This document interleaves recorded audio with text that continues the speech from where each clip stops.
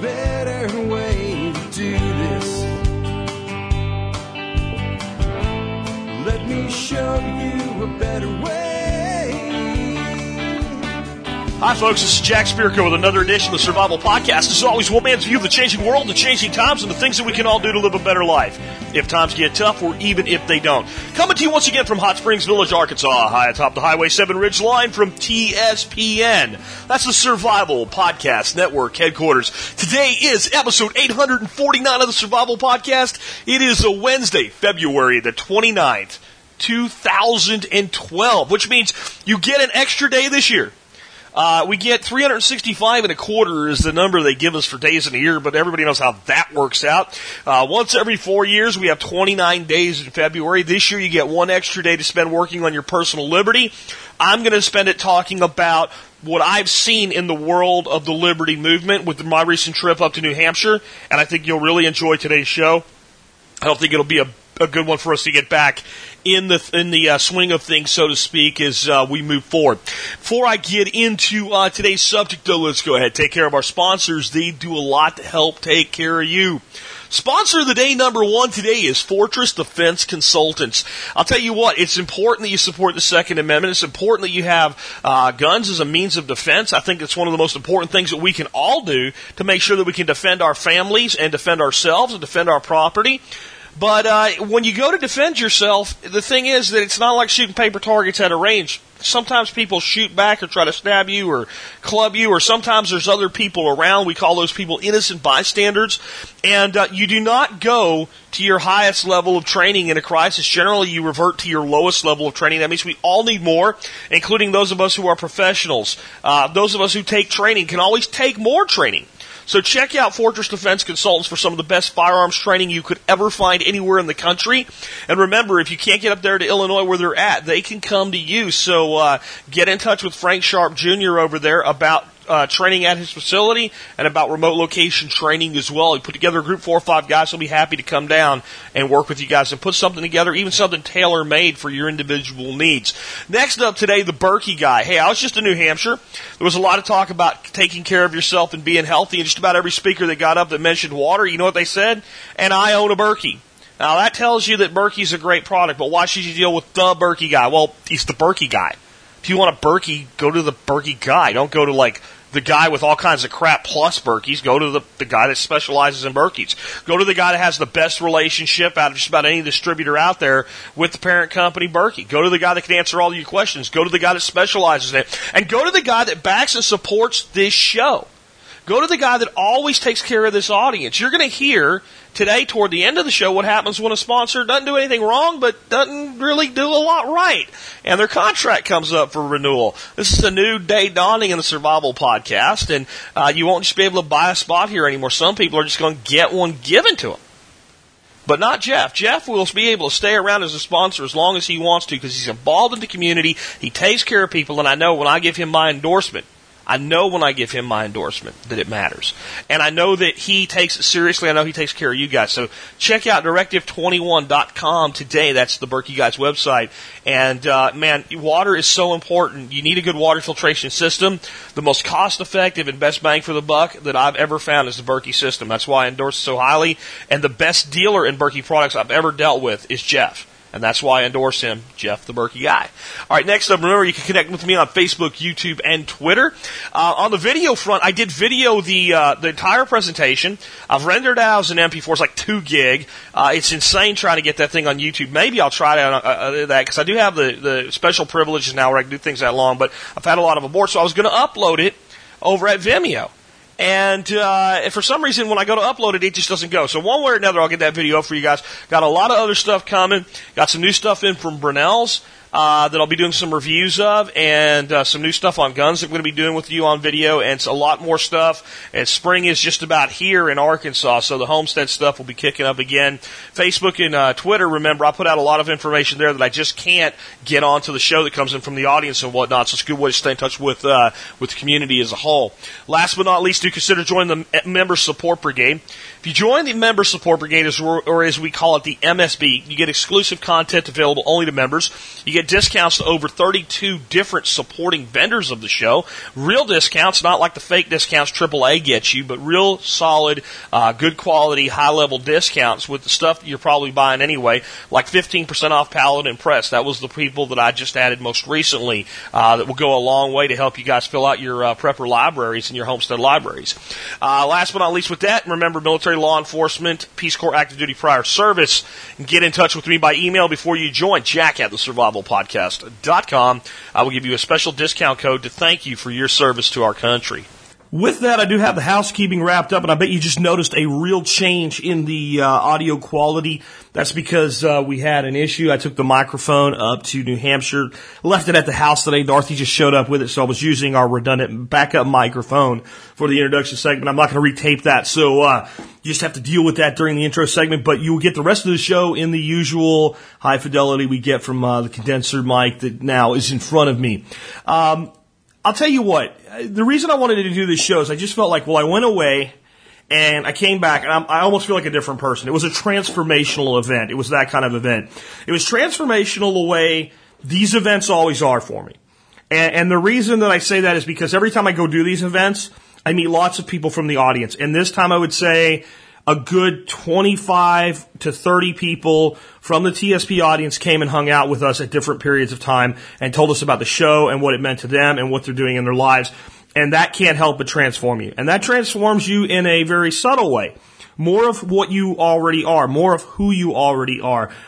It reinforces that you're doing the right thing. It reinforces that you're doing things in a way that is actually impacting people. And it makes you fired up and it turns you on and it makes you just want to do this for the rest of your life. That's how I feel. Like every time I go out and I meet you guys and I shake your hands, if I'm starting to feel a little bit slow or wondering if I'm keeping up the pace or whatever, and I talk to you guys, man, it's like plugging the battery into the wall and charging it up to full, plus 10%.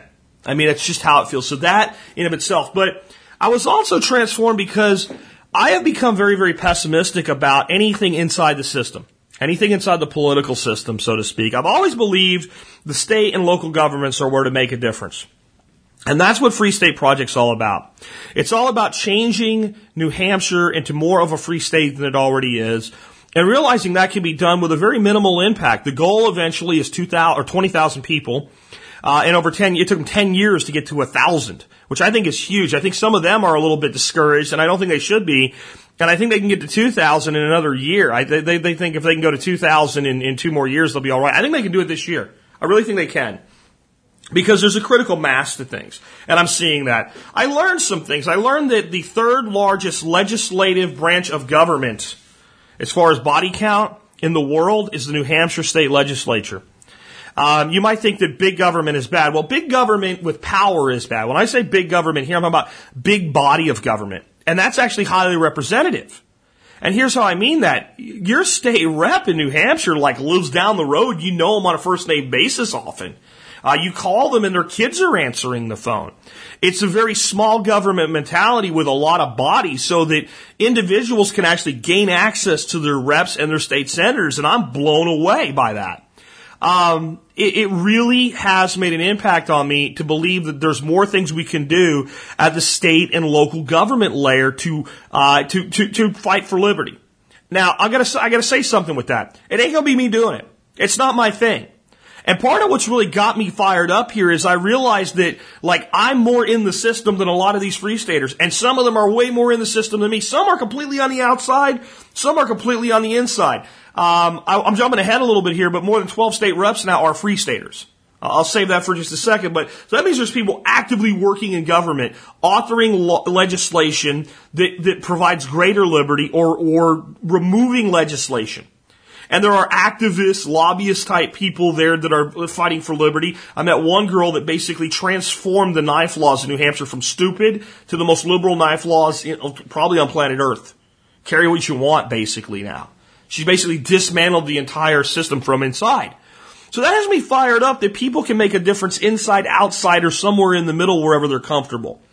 And it starts to get very, very oppressive when you feel, I'm telling people to fight in their individual lives, but there's not much we can do about this monstrosity. So I'm kind of fired up with the renewed hope that we can actually make a difference somewhat inside the system with an understanding that doesn't mean that I have to do it or that you as individuals have to do it. That people have to pick and choose where they most belong. But what I want to start out with, because a lot of you guys have been on me about this for a long time, I am what you would call a minarchist. Right? There's anarchist means no state at all. There's no government. There's no governing body. I guess the closest thing you might get is some localized individual voluntary tribalism, or it would be the best way to describe any kind of actual council or government that would ever exist in an anarchist state that people freely chose to be part of and walked away from when they no longer wanted to be part of it. And that would be it. And that might not even be good enough for some anarchists. They might want complete and total, people sort themselves out, period. And there is no intervening force, other than maybe a community that bands together. And to me, that can get kind of dangerous.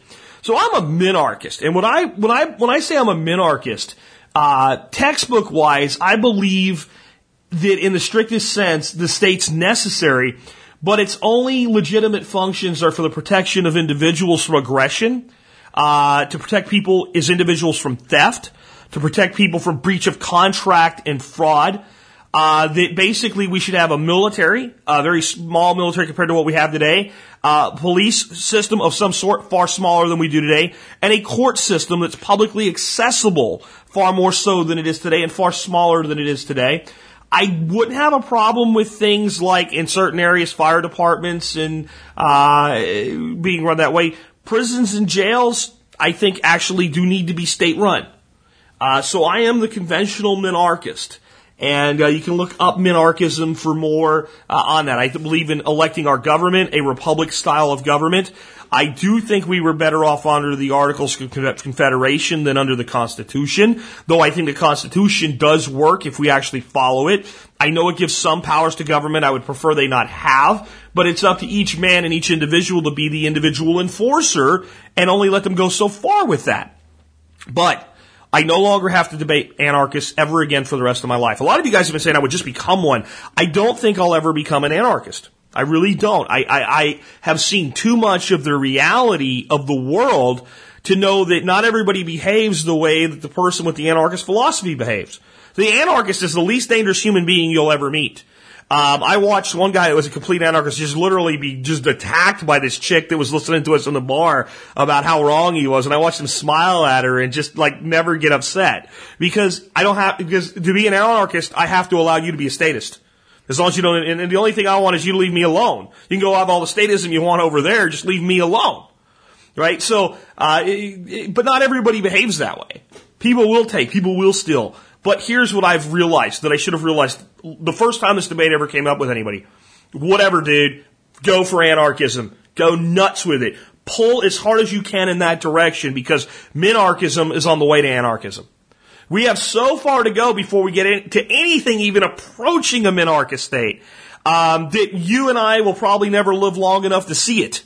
So if that's the goal, let's head there. I kind of look at it like, let's pick a branch of religion, Methodism, because I know something about this. The goal of Methodist is for the individual to attain perfection, with an understanding you never will. You'll never be perfect. To follow the example that was given to us by Christ, and I am not. So don't get like I'm preaching to you here because I'm not a Methodist, I'm not a Catholic, I'm not even what I would consider a typical Christian. I consider myself a deist. But I'm telling you how this works. So just as an analogy here. So I could be telling you about, I don't know, freaking Lord Voldemort and Harry Potter is an analogy. It doesn't mean that I actually believe in wizards, right? So it's not one way or the other. I'm totally neutral on this, guys. So don't get upset either way. But the Methodist faith teaches that individuals are on a journey toward the perfection with an understanding you won't get there. And I can see anarchism that way. That's my goal. That's where I want to be. I want to be to the point where there is no state whatsoever. And then here's my question.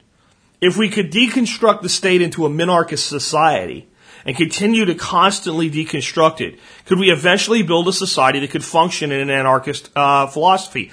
I don't believe so, but I'm going to give it a shot. Right?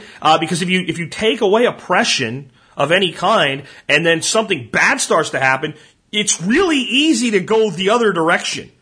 Deconstruction of government is difficult. Addition of government is easy. So we can, if we take the lid off of something and all of a sudden people go nuts with it, we can put the lid back on far easier than we can take these lids off. So let's go as far as we can in that direction. And I believe that if we could deconstruct government by 90%, the 10% left would be enough. And the 10% left would be enough of a safety net for society. I don't mean it the way the socialists say, but I just think it's interesting that coming out of this, I now feel that even though I don't agree with you, I don't even have to debate you anymore if you're an anarchist. Go for it, man. Pull us in that direction all you want. There was a guy named John Bush who's out of Austin, who I'm going to have on the show, who is for like complete anarchism, no more constitution, no more government, no more nothing. And I'm like, I totally disagree with that, but I don't care. I think it's great. I think it's awesome that people can have that kind of a disagreement and still basically agree. That's something I got out of this. I do want to start talking a little bit now about what I learned up there about making a change at the state level. Over 12 state reps, so I guess that means 13, because that's the number I kept hearing, over 12, maybe there's one in flux or something, are free staters. So they're actually people that are involved in the free state movement are now in the New Hampshire State House.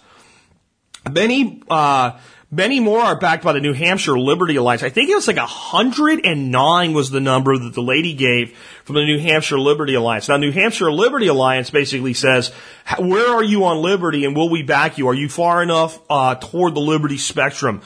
So those guys working in conjunction but not as part of the Free State have put over 109 people that are pro-liberty folks into the New Hampshire State House and Senate. To me, that's huge. And over 1,000 people have moved to New Hampshire as part of a Free State project. Now, I'm going to tell you, 1,000 people may not sound like a lot, but it's a lot in a state the size of New Hampshire.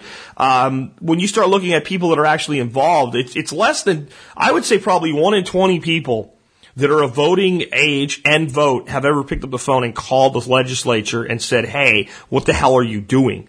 So when I start running numbers against that, I've only got about 1.3 million people in the state to begin with, right? You know, I start looking at things like kids don't vote. A lot of people don't vote.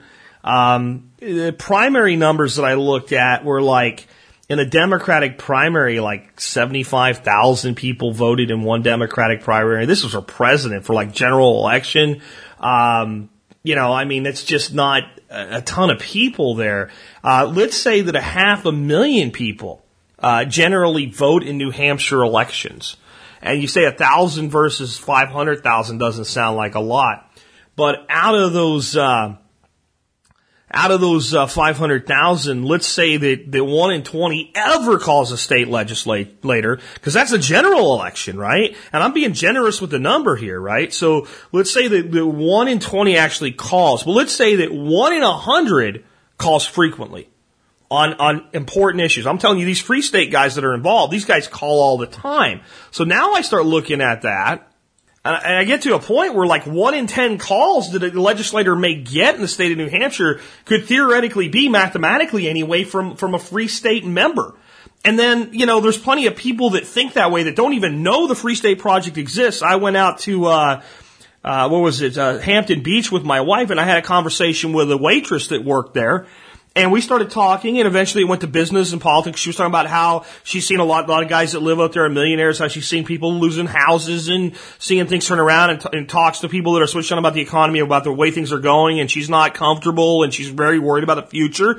So, of course, I started talking to her about what I did and then we went on to a little bit of politics, and she was going line for line, this is the day after the conference was over. She was going line for line for line for line for line with everything that I had just listened to people say at Free State's Liberty Forum, and when I brought it up, she didn't even know they existed. So there's plenty of people in that group that are going to give people the same ear bending because those are the people who are switched on. So when I start looking at that, I start to realize that these guys really can make a difference, and I'm going to tell you toward the end here, if you haven't already heard, how I'm going to try to help them do that a little bit more. Next thing I learned is, and I already knew this, but I have a completely different view of it now. Competing currencies are alive and well. There was a lot of competitive currency talk going around, and a lot of it in place. I saw lots of AOCS currency. People that were selling silver were selling different AOCS silver rounds. I saw people using them to buy and sell with. I saw Free State has their own AOCS copper round. We traded up some TSP copper for some AOCS, or for some Free State Project copper so that we'd have some. Gave away a lot of TSP copper. More on that in a bit about the TSP copper coins in just a bit. But yeah, so AOCS definitely there. What I saw being used even more in an entire session that I listened to on was Bitcoin. And I understand Bitcoin a lot better now. I get how Bitcoin works. Let me try to make it as simple as possible for you. Bitcoin is an anonymous currency that's convertible to silver, gold, or dollars, or other foreign currencies. So basically, I set up an address and you send me Bitcoins that are based on a number sequence. And I can then either hold them as Bitcoins and spend them somewhere else where people take Bitcoin, or I can go to exchange and convert them to dollars or gold or silver. And there's several exchanges that allow me to do that. And that creates an anonymous transaction. It doesn't avoid taxes because when you do the conversion, now you've monetized it. And now you have income that can be traceable and reportable, but it does create an alternative to the system and an anonymous way to deal with people. I also am a lot more convinced that it is secure. And it's not easy to counterfeit, and I understand how it's being quote-unquote mined a lot better now. I'm going to try to get somebody from the Bitcoin group on to talk about it a little bit deeper. I can just tell you that I'm going to look into the future of how I can accept it as a form of currency for things like the Member Support Brigade. So Bitcoin, I think, and the thing about Bitcoin is that it's a blueprint for a way that things can be done by other competing currencies. Maybe somebody can do it better. One guy at the end had to ask an awful lot of questions that I guarantee he didn't know the answer to himself. He was trying to sound smart at the session about different ways that people have hacked things in the past and all, but I guarantee if you said, dude, tell me the difference between a MAC address and an IP address, this guy would have went, I don't know. He was just being a jerk. I mean, really the way that it was explained to me made a lot of sense. I also want to put this out for you guys. I want you to think about this. Those of you who completely think that all money should be backed by gold or silver, and that creating any kind of what you would call, let's call a fiat currency, but not maybe being a fiat currency for the state, but just basically somebody saying, this has value because I've set it up this way. That's exactly what Bitcoin is. Bitcoin could be a model for a public currency system. It has a finite number. It cannot be overinflated. Basically, Bitcoin is actually intentionally in a state of hyperinflation right now because they started with 0 and they're moving it forward. And I think the number was like 21 million Bitcoin units will be all that ever exist, but they can be fractionalized down to like some 1,000% per individual Bitcoin. And the market will set the price relative to the quantity and the demand. And I thought it was really cool. And the fact that, here's my problem with Bitcoin for now. I don't know about its long-term stability. So as a merchant, if someone's selling and you say, well, I want to pay you with Bitcoins, Jack, my concern is what can I do with them and what is their stability? The fact that I can easily convert them into another form of currency allows me to aid the market by beginning to take them. So Bitcoins are cool. Shire Silver is another cool thing I came across. I was approached by the guy that runs Shire Silver over a year ago, and I have to be honest with you, I kind of blew him off because he didn't do a good job of explaining himself or what he did. He has these cards that are silver and gold cards, and you can spend them and take them and do things with them. When I saw them, because again, a lot of people have great ideas, are not good at marketing themselves and telling their story and explaining themselves, I thought that like many things I've seen like this before, somewhere in the world is a vault. In that vault is a bunch of silver and gold, and each one of these cards represents one of those pieces of silver or gold, and it makes it like a paper way of sending gold and silver, and people move it around or something like that, and it didn't make sense to me, and it seemed very easy to counterfeit. Until I went to the Liberty Forum and went up to his table and said, hey, how you doing? Tell me about this so I can understand it better, because I do have an open mind. And he handed me one, and it was about the size of a credit card, laminated with some stuff on it, and it felt kind of heavy. And inside it was a piece of ribbon-looking metal that was silver. Yes, silver's inside there. So one of the things I learned when I started trying to look at minting silver coins, because I did the copper coins, again, more on that in just a bit, but it's very expensive to make coins. Building a die is the thing that the blank comes in and the stamp hits it, and all of a sudden it's now a coin. Building that die will cost you $500 to $1,000 to build that die. You haven't even bought any metal yet. You're into it that deep. Okay? Then the next thing that happens is you want to run 1,000 coins. The mint that does the work for you is going to charge you a setup fee, somewhere between $100 and $500. If you run enough of them, they'll often waive the fee. Okay? Then they're going to charge a fee per coin minted, and then you have to buy the base metal. And then you go and you try to sell this coin, right? And you pay about spot for the blanks. So if silver's at 35, it's like 37. So if silver's at $35, right? And I mint 500 coins. I have a $500 right there. I'm at 36 just from building the die. Maybe I have a setup fee of $500. Now I'm at 37, right? Plus, I did not pay spot. I probably paid more than spot, somewhere around 50 cents to $1 an ounce over spot. Now I'm at 38. Now I got you asking me, Jack, why is your coin $39.50 when silver spot's $35? And God help me if the price of silver drops during that period. God help me if I buy my silver and send it to the mint while silver's at $38 and it goes down to a whopping $36. And even if I get you to buy it then, and I get you to pay $38, $39, $40 for it when silver's at 35 and you complain and bitch and moan and grice and say that I'm ripping you off, I probably make $1 a coin, which means I have to sell all 500 of them just to get the cost of building the die back, and I still haven't recouped the setup fee. That's making coins today. It's expensive. So what this guy did is he went out and figured out he could buy silver bullion, basically, pure silver, in the form of these like ribbon-looking wire things. And he could buy gold as gold wire. And then he takes this and he puts a little label on it explaining who he is, his website, what he does. And inside there is a piece of gold that might be 0.05 grams of gold that has value. And that means it can't be counterfeited because it's in there. You can see it. It's backed by his, what he's done. And could somebody counterfeit it? Yes. But how hard would it be to detect the counterfeit? Well, it should weigh a certain amount. The laminate plus the card plus the gold or silver that's in there. If you changed it to something else, it's not going to weigh the same. So it could be, without even opening it, could be easily checked. In large transactions, you could spot check a few by pulling them out, testing their purity. And you can test their purity by weight. Because the dimensions of each are known because they're fixed dimension pieces that these things are made from. Now, I thought that was cool. And my entire view of Shire Silver, and there's other people doing this, and they're just laminating a silver dime in there.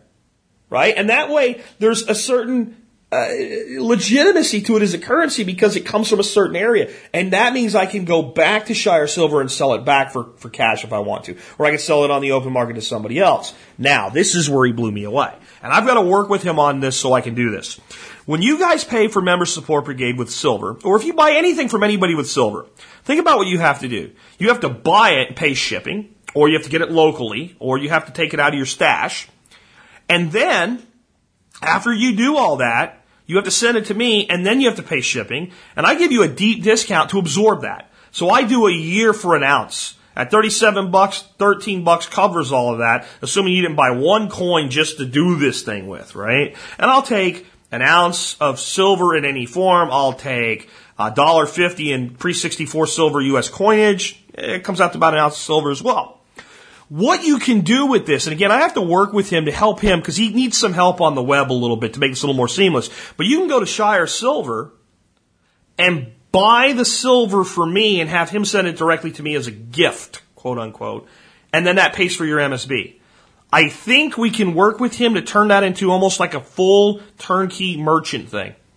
And I want to work with him to where he can set up with his vendors that, your orders come in for 30 days and he ships it all in one lot. That'll help save on shipping.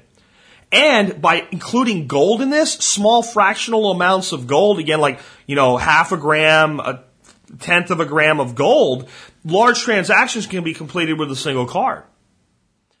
Additionally, he has a thing to do co-branding, so there can be a TSP version of the Shire Silver. Shire Silver on one side, TSP on the other side of the card, and all the different options and denominations that he has, which is leading to me where we're going next. I'll tell you guys a little bit about the gear shop. I'm going to leave it to them to tell you the rest of the story. Actually, I'll put a link to where they've explained what's going on in the forum for you guys today, so you can see why the gear shop's down. It's going to be down right now approximately till June. Tiffany and TW have done a great job. They've done everything they can to help this audience and serve the community. There have been some problems. It almost appears as though somebody in the U.S. mail system itself in their local area is stealing from them based on their address. And the U.S. Postal Service, unless things are shipped insured, refuses to even give a damn.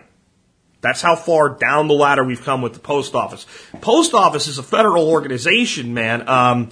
It used to be, and it probably still is. If there were people that back in like the 30s that were prosecuted under federal felony because they robbed a store, but that store sold stamps. I mean, people take this stuff seriously. Now apparently you can steal from inside the post office as long as you don't use it, but you actually work there, and people will just turn a blind eye. So they're trying to work to move to Idaho. It's tough for them, man. She's in Idaho right now. He's still in California. I can't imagine being separated like that and only getting together. Maybe, I don't know how often they'll be able to even get back together and see each other right now. So we all made a decision with some of the problems that were going on there that they would close the gear shop until June, and then they'll hopefully have everything worked out and bring it back by then. I've also made a decision, though, that I'm not going to let that keep me from selling metal. So I'm going to be bringing up a site that's just for metal. Now, that doesn't mean they can't sell it. It's up to them whether they're going to want to or not, sell the coins or whatever. But I'm going to bring the AOCS copper rounds back as soon as possible with a website dedicated to nothing but metal for the TSP audience. I will also be offering Shire Silver, some other forms of copper, and some other things there based on what I could set up, because Dorothy can now run that full time. So I'll be bringing that back, and I want to contribute to the alternative currency movement as much as possible. So to do that, I have to be willing to put the currency into circulation, to take the currency, and to be willing to do the work to convert the currency. Now, there may be some things I might not ship inside Arkansas to avoid sales tax. I mean, that's the big thing right now. As a service, I don't have sales tax on anything that I do. I'm a small business. It helps a lot to not have to deal with that component with state tax withholding or whatever. We can find ways to deal with that, though, folks. But TSP copper and a lot of other options for cool copper, Shire Silver, everything else will be like, I'm talking like I'm going to try to sort this out in a month. In fact, here's what I need from the audience today. I know a lot of you guys are like web savvy people. I need someone to help me put together a simple web store without overcharging me. I don't want it for free. I will pay you for it. You'll get the publicity of doing it, just like Jackie Dana did when she built the site for the survival podcast that we're using today. But if you're interested in bidding on that job, get in touch with me. I'll give you the details. I want to move quick on this, though. Rob at AOCS can crank out coins for me. Shire Silver Guy can get stuff to me. I've got another company that specializes in copper and some other cool things with nickel and titanium that I can get some product from as well. And we can start doing some alternative metals to gold and silver in a very unique way just for this audience. So that will be coming very soon. Moving on, though, another thing I got is that people are waking up.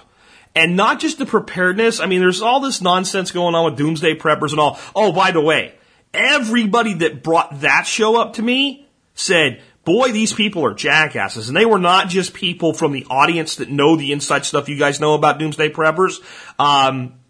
Everybody that brought it up, and no one was really blaming the preppers. I think people get what the network is doing. I got an email today that I was copied on, and it was season 2 casting or something like that was the subject line, and the person that received it was a member of our community who's a prepper, who sent an email back to them, said what they're prepping for is the disaster of the discrediting of preppers. And that the doomsday preppers and shows like it and false reality TV is the disaster they're prepping for, so they couldn't work with them. I thought that was cool. And I think what they're going to find is the more they do these types of shows, the more people are going to go, yeah, I don't want to be on your stupid show. Another thing with that, little side note, apparently, it's Nat Geo doing Doomsday Preppers. Well, Discovery was talking to me at the Self-Reliance Expos and all, and how they're going to do things differently and it's going to be different, and they're not going to sensationalize it. It's going to be more like the Backyard Engineer, and I should get involved. And I'm like, nah, guys, no, I don't trust you guys. I don't. Then the latest girl that was casting for them goes to my wife and uses her vulnerabilities and comes back to me and goes, we're going to be coming to your house next month. I'm like, no, you're not. Well, your wife said, I don't care what she said. Well, these geniuses, right, that are going to come up with this different competing show that's going to be so much different, they're going to call it Doomsday Bunkers. So you got Doomsday Preppers and Doomsday Bunkers because these two they were able to each come up with one word all by themselves. So people are waking up to that aspect, but people are waking up to a lot of other things too. I sat through a presentation given by a guy named Carlos Miller, who's down in Miami, and he's more of a liberal than a free stater. But he runs a blog called Photography is Not a Crime. He's been arrested like 3 times for taking pictures and video of the police or videoing in public places, and he refuses to back down. I also listened to the guys from, what was the name of that show that I was on? Free Talk Live. And Ian, who's one of the hosts of the show, was speaking, and he showed some video of where they videoed this judge. And thank God it's video instead of still camera. That's one of the things Carlos said. Carlos was mostly a still photographer, a freelance journalist, and but he's gone to doing video now. Even when he's shooting stills, he has video on him at all times because it's better for evidence. And, they follow this judge up the stairwell, and they're basically asking him questions like, do you want to explain to voters why you're enforcing these things and how it's costing them money? This judge, this jackass, gets to the top of the steps, and there's a bailiff up there because they're in the courthouse or whatever, and he says to the bailiff, not these guys are bothering me, not these guys are harassing me, I want these guys thrown out. Arrest them, they're threatening me, and that's a felony. So and there was no way for him to actually say that because the whole thing was videoed. And I think things like that are beginning to wake people up. And more people are coming into like this crossfire with law enforcement, with public officials, with security guards, with, public security guards, private security guards. You can't video that here. When I say private, I don't mean on private property. If somebody tells you to turn your camera off on private property, you turn your camera off. Period. Because it's private property, as long as they're the one that owns it. Now, if it's my property and I tell you can video, and someone on that property that's there as my guest tells you can't, you can very well tell them to shove it up their ass. But when you go to with public property, with all these different private security guards under public employment, public security officials like in subway systems and stuff like that, just telling you can't video, you can't take pictures here. There's a lot of fighting going on there, but the reality is we're winning that war. Because what they end up doing, this is what Carlos told me, they end up not charging you with anything except resisting arrest. Even if you don't resist arrest. That's the only thing they can come up with because none of the things you're actually doing are a crime. And then the resisting arrest, well, he always says, how can there be arrest if there was no crime? So you can't even, it's not that you charged me with a crime and then I resisted arrest and then I was acquitted of the crime but I still resisted arrest. In the end, you didn't even charge me with the original crime. So what was the arrest based on that I supposedly resisted? And he talked about even like if you're serious about doing this, like wearing body cameras and things like that, there's software. If they delete your stuff, you can back up. But here's what I think is going to happen in this movement: more and more people are going to start working with streaming video and even streaming stills. Where when they take the camera away or break the camera or delete from the camera, it doesn't matter because it's already everywhere. You can do that with your smartphones, iPhones, etc. already. And that was another thing that he said you need to be doing is setting things up like that so that if they try to destroy the episode, and they've done it. One of the times he was arrested, when he got his camera back, they had completely deleted all the information, but he used some software to recover it. So I think that people are waking up to what's going on. And I don't consider it at war with authority. I consider it making authority accountable to the people that they serve. And I think that a good cop shouldn't give a shit if you videotape them making an arrest. They shouldn't be saying, hey, put that away. You want to video me making an arrest? Fine. If you're doing your job right. See, this is the thing. The government tells you, when they put these cameras everywhere and do this crap through the Patriot Act and all, hey, if you're not doing anything wrong, there's nothing to worry about. Well, why can't that work the other way? If they're not doing anything wrong, why is there anything for them to worry about? So I think more and more people need to do this. And I think what's really cool is the way these folks in the Free State movement have each other's back. If they have something like going on with law enforcement, they get on a phone and like 12, 13 people show up in video and take pictures while they're dealing with the problem so that there's a documented what actually happened. Instead of fighting it, I think we need to use, these things are being used against us more and more. And what I see Free State doing and a lot of other people doing is kind of doing the martial arts thing and redirecting the power. The other thing Carlos said and Ian said and anybody that's involved in doing these types of things said is the best way to do this is show up with like a dozen people. You can't make a dozen people all turn their cameras off. When there's one, you can get aggressive with them and intimidate them. But while you're doing that and 10 other people are videoing you, you have to control yourself. So everybody out there that listens to me knows I'm a huge supporter of local law enforcement when they do their job the right way. in most instances, I don't trust them to do their job the right way, so I make them verify that they're doing it the right way, which is my job as a citizen. I would never talk to the police in any situation where I believe there's any way that I could ever be interpreted as a suspect without counsel, because that's my right. And I know they will lie to you, and they're trained to lie to you, and some of them do it because they like to, and some of them do it because they just think that's the way it's supposed to be. But it's up to us to be our own guardians. And I think this new age of video and audio and photography, and I know there's a lot of pushback from authority, but we need to keep fighting that fight because I'm seeing it's making a difference.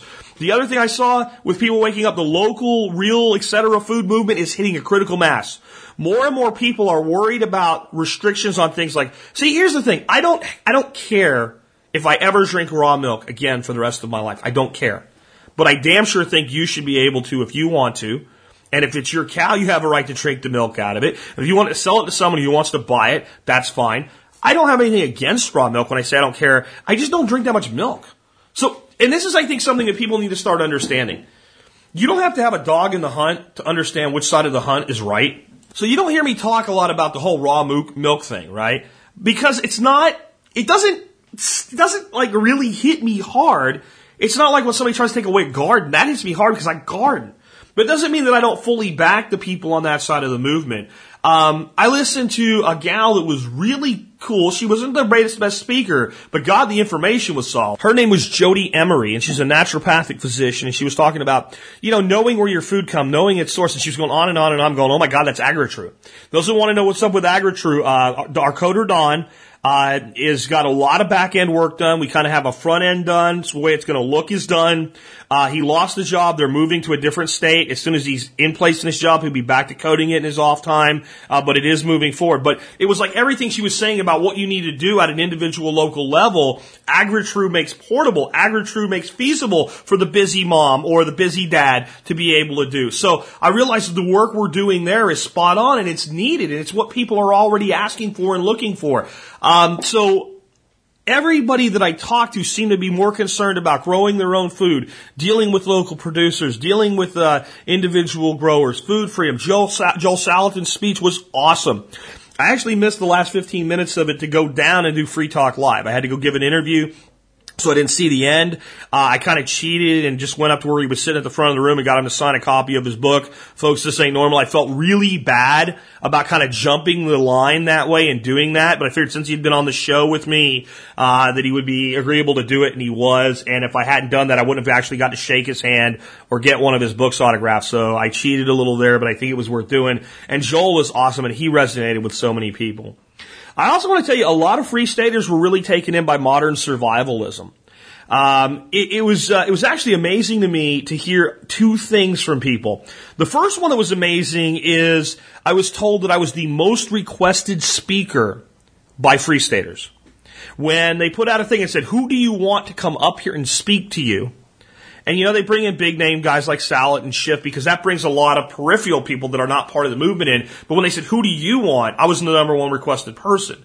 I had no idea that people in the Free State Project were so into modern survivalism and listening to the show and knew who I was. I've heard from a few people, and they said a lot of Free Staters listen to you. I didn't get that it was that many, so that was cool. But then what also got me, and not that I was shocked by this, but I was shocked by the results of it. A lot of people came up to me after my talk and said, I never heard you before. That's the part that didn't shock me because even if half did, there's a lot of people there, so half didn't, right? But when they came up to me, they were like, when they heard just the basic 12-tenet philosophy of modern survivalism, this makes sense to me now. I want to do this. Like as soon as they heard that you could actually do this in a way that would benefit your life, even if we didn't have a total disaster, they're like, I'm on board with this now. It was just absolutely phenomenally awesome. Well, here's one great example. Sunday morning, everything's pretty much done, but we had a brunch and like a closing ceremony, open mic type thing. And I'd say about half the people showed up to that. A lot of people were hungover. A lot of people just went home that they were tired after all of that time. But about half the people were there. And we all sat down for brunch, and everybody had a buffet, and, I'm all paleo eating my sausage and bacon, and, these folks say, hey, can we sit down here? And of course you can, as a guy and his wife, young guy. And I'm thinking he looks familiar to me. And they start talking to me about my presentation. And they're like, yeah, this and that. And like, this makes sense now. And like, she was actually more into the idea than he was. And finally it comes out who these people are. The guy was named Will, and his wife was named Brooke, and their last name is Buchanan. Any of you who have seen the film, when I mentioned it last year, called Libertopia, might recognize those names. Will Buchanan is the guy that walked from Oregon to New Hampshire as part of the Free State Project. And he's just an amazing young man. And his wife was from Hawaii. She flew into Oregon. They went there. Her father-in-law, or her father or his father, one, helped them pick out an RV. She drove the RV. He would walk every day. He would get to a point. She would pick him up. They'd go sleep. And the next morning, they would go right back to that spot, drop him off, and he'd start walking again. He got tremendous media coverage going all the way across the country. And to me, like the best part of the whole film, Libertopia, is he's coming across the bridge from Vermont into New Hampshire. There's a whole bunch of Free Staters waiting there for him, which shows the community in action. And they're holding up signs that say, like, you no longer walk alone. And that's the way those people had their back. But anyway, this guy who was so involved with this that he did that wasn't really on board with the whole prepping thing. But as soon as they heard the philosophy, they're like, oh, this makes sense now. This is what I want to do now. I want to make this part of what we do now. So people are waking up and people are becoming more and more receptive to the concept of modern survivalism versus bunker mentality. And the big thing that I've noticed, and I say that I probably won't move there, and I'll talk about that more in a bit, but the one thing that kind of pulls at me that I would love to be part of this, people have each other's back in this movement. They have each other's back. When something goes wrong for somebody and a call goes out into the network, help arrives. And that is so awesome. And that's part of waking up, because I tell you all the time about building local community. These folks are not just building community. They're going there to be part of a community, and they're taking it seriously. I want to talk a little bit here as I finish up the impact on me. First, like I just said, I likely won't ever move to New Hampshire, but it could happen. The community is a huge draw. The place is a huge draw. The property taxes are high.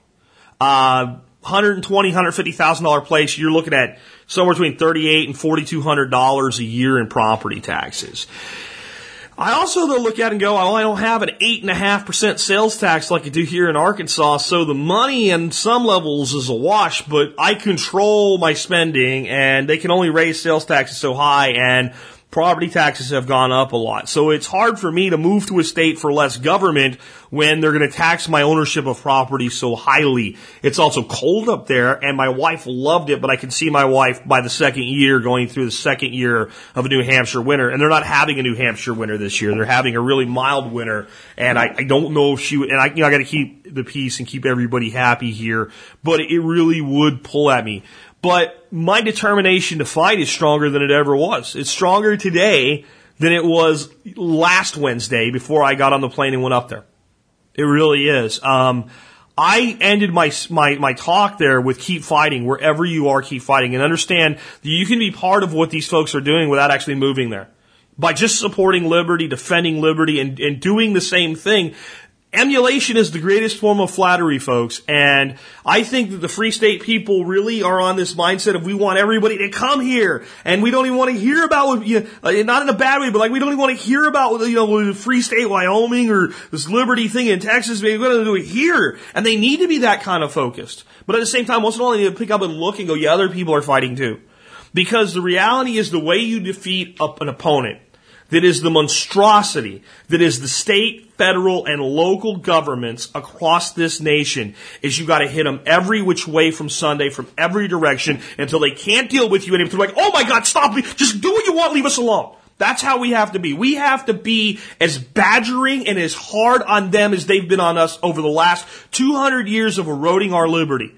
We have to fight inside the system, outside the system, get guys elected to a state legislature, a town council, I don't care, and deconstruct the beast from the inside and go do things with alternative currencies and gray market stuff and even in some cases black market stuff on the outside. Form community, fight back. Never, ever, ever, ever give up that fight. I also had an interesting experience. I spoke to quite a few people that I had very, very differing views with. but because they're coming from a libertarian philosophy, and so was I, we were able to discuss the views without, like, degrading or attacking each other. And there's something that happens there. Even someone, I consider myself very open to competitive ideas, unless they're stupid, unless I know that they're false. If you want to convince me that water is dry, I don't have time for that debate. Come on. And there's some issues out there that I just feel like that about. But when we look at things and we go, well, we all acknowledge the problems there. Let's look at all the solutions that are possible. I find myself more receptive to competing ideas after being at the Liberty Conference. I think that if you spend time with libertarians, you will become more open to competing ideas, even if you don't agree with them.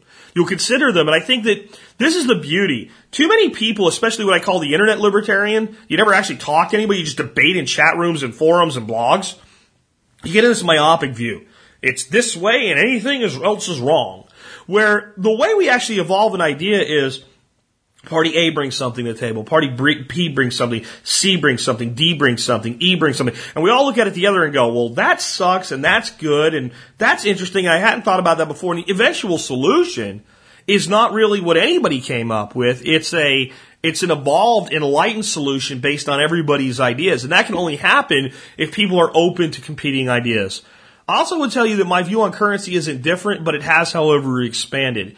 I've been trying to not do something, and that is to not tell you how to build a currency the way a lot of the gold bugs or the metal people want to let you do that for yourself. I even wrote a book where I talked about how to properly construct a government public currency with no gold backing, or with, let's say, a commodity backing that's a basket commodity backing.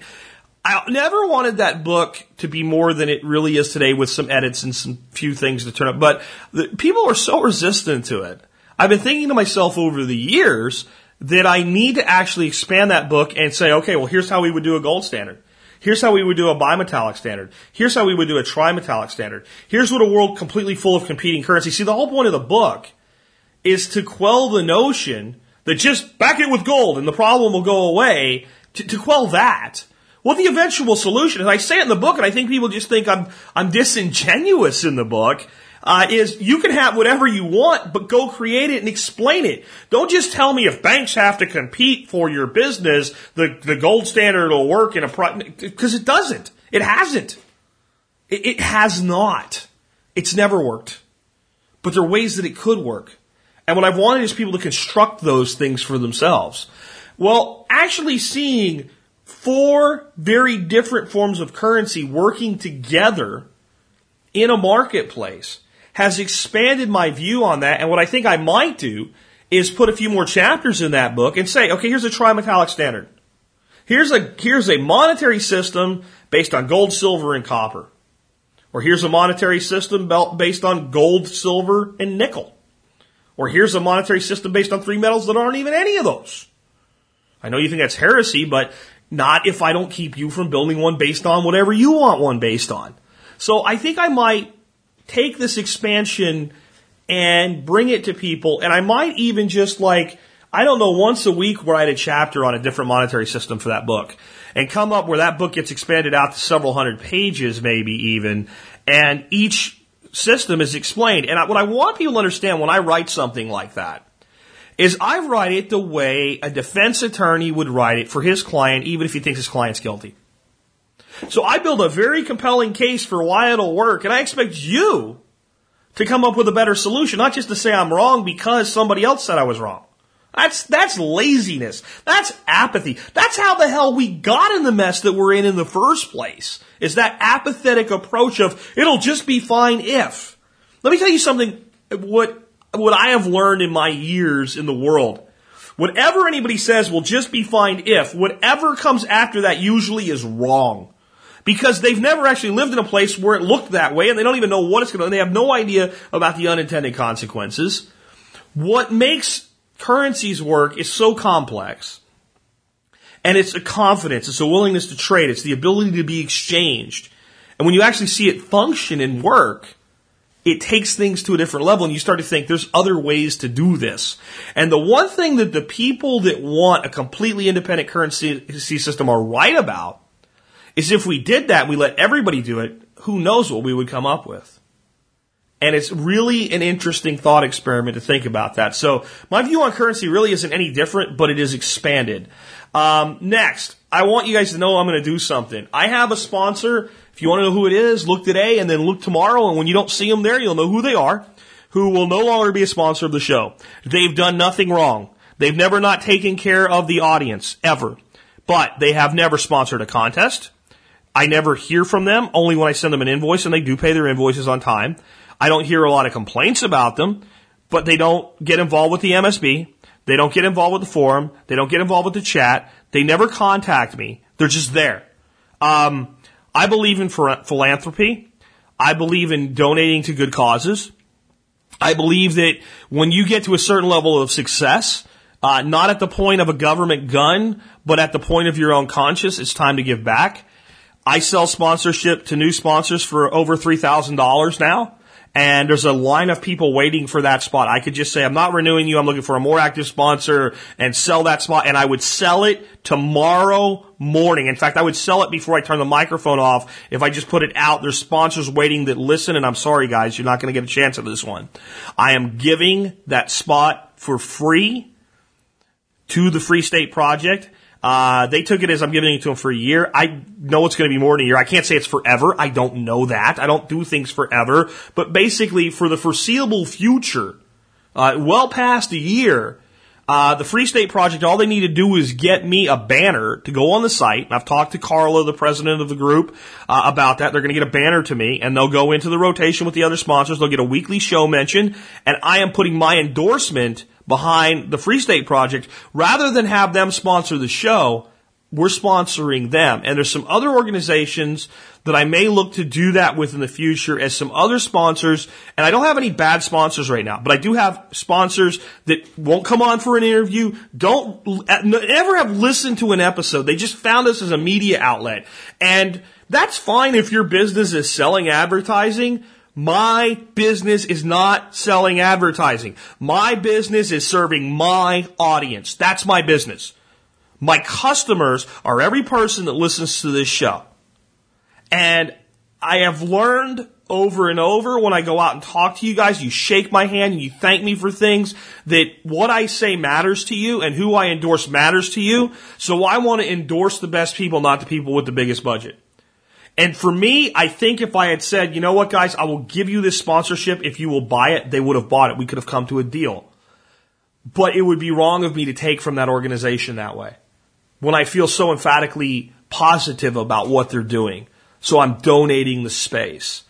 And I think that that's something for other business people to look to emulate. Now, there was a time when I was trying to get this business off the ground, and I could only be so charitable. But as I've gotten to a point of sustainability, I think it's incumbent upon me to give more and more back. That's why I do things like the service discount. That's why I do things like sales once in a while. That's why I'm going to do things like this with some other organizations. I mean, I'm thinking, I want to hear from you guys today what you think about this. The two other organizations already have buttons for them on the site that I would think about doing this for are Appleseed and Oath Keepers.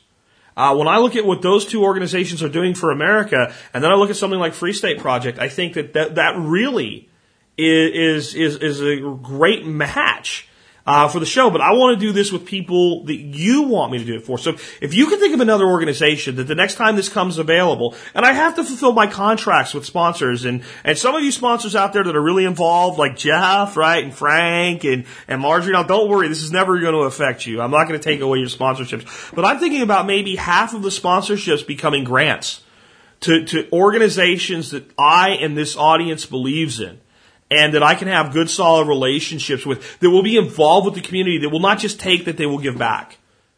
And I want to know from you, who do you think fills that up? The last thing I want to say is, for those of you from the Free State Project, those of you that couldn't be there, that will be there next year, if you will have me back, I will be back. I know this year they had a rule with no speaker could be a repeat speaker from the last conference. And they even said, like, if Ron Paul wanted to come back, he wasn't coming back. And I was like, well, God, you're not going to have me back. And the guy kind of in charge, Ron Paul's giant, is the guy who was in charge. Let's call him that for this episode. Said, no, that was last year. This year might be different, right? So if the Free State folks will have me back, I will be back in New Hampshire. And I will look to bring as many of you guys along with me as I can for that conference. I think it is even if you'll never move to New Hampshire, I think you should go. I think it is a transformational experience. I think you can meet people that you can expand your network with, and I think you can contribute to liberty from wherever you are. And that was the experience for me. That's the things that are in my head now. Those are the things that have me charged up and ready to go forward with TSP harder than ever before. I'm kind of in place now. We might have to go to Texas for a weekend or something, but I'm not going to be going out, so to speak, again until May for the conference with, or what do you call it, I guess? The training with Sepp Holzer, where Paul Wheaton will be there and some members of the ISR. That's in May. So I've got like March and April now where I can really pour it out without the interruption of long distance travel. And I'm so psyched about it. I have so many interesting things planned for you guys. I got some new stuff on firearms I want to talk about. I got some great guests lined up. And TSP is marching on, folks. It's marching on towards liberty.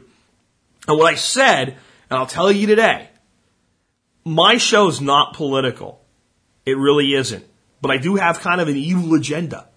I'm not here just to teach preparedness. I'm here to create people that even if politically they would never call themselves libertarian, they're going to stay with Democrat or Republican or not included, right, are libertarians in their personal life. I believe that when you teach people to look after themselves and their family and their communities, that they become libertarian idealists. They espouse those ideas. They work for them. Even where they see we're like, I'm not ready to believe it can work here yet. I'm willing to accept the fact that it might be able to. But one thing I'm damn well going to do is live my life in liberty.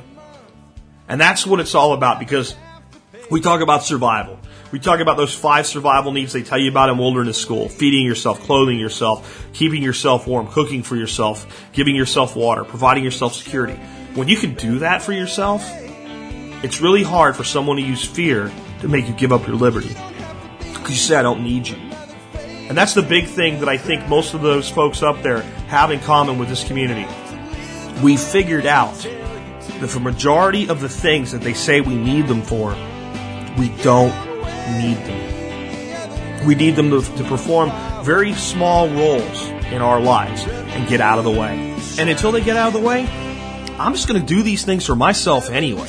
And with that, this has been another episode of the Survival Podcast, helping you figure out how to live that better life if times get tough, or even if they don't. It's in our food these days, you know it's on our TVs. Sometimes we forget we are what we eat. I don't know the answer. It's like there's nothing I can do. It's the price we pay, I guess, when we follow all the rules. There's a better way to do this. Let me show you a better way. You don't have to be another face in the crowd.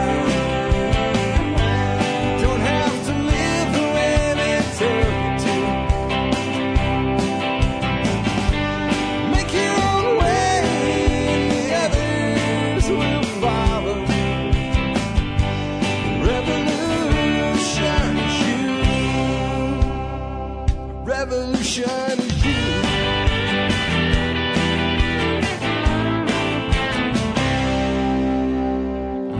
Someday we'll realize our children just can't pay.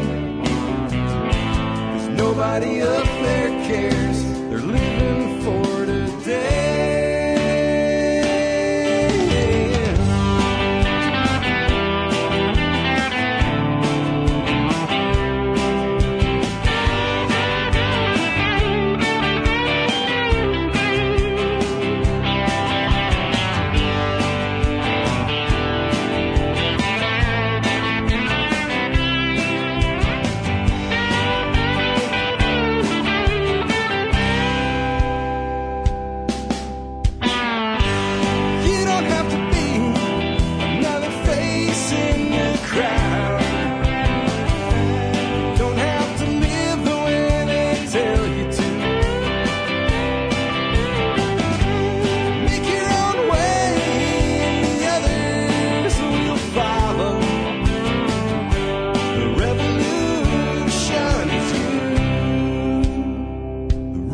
revolution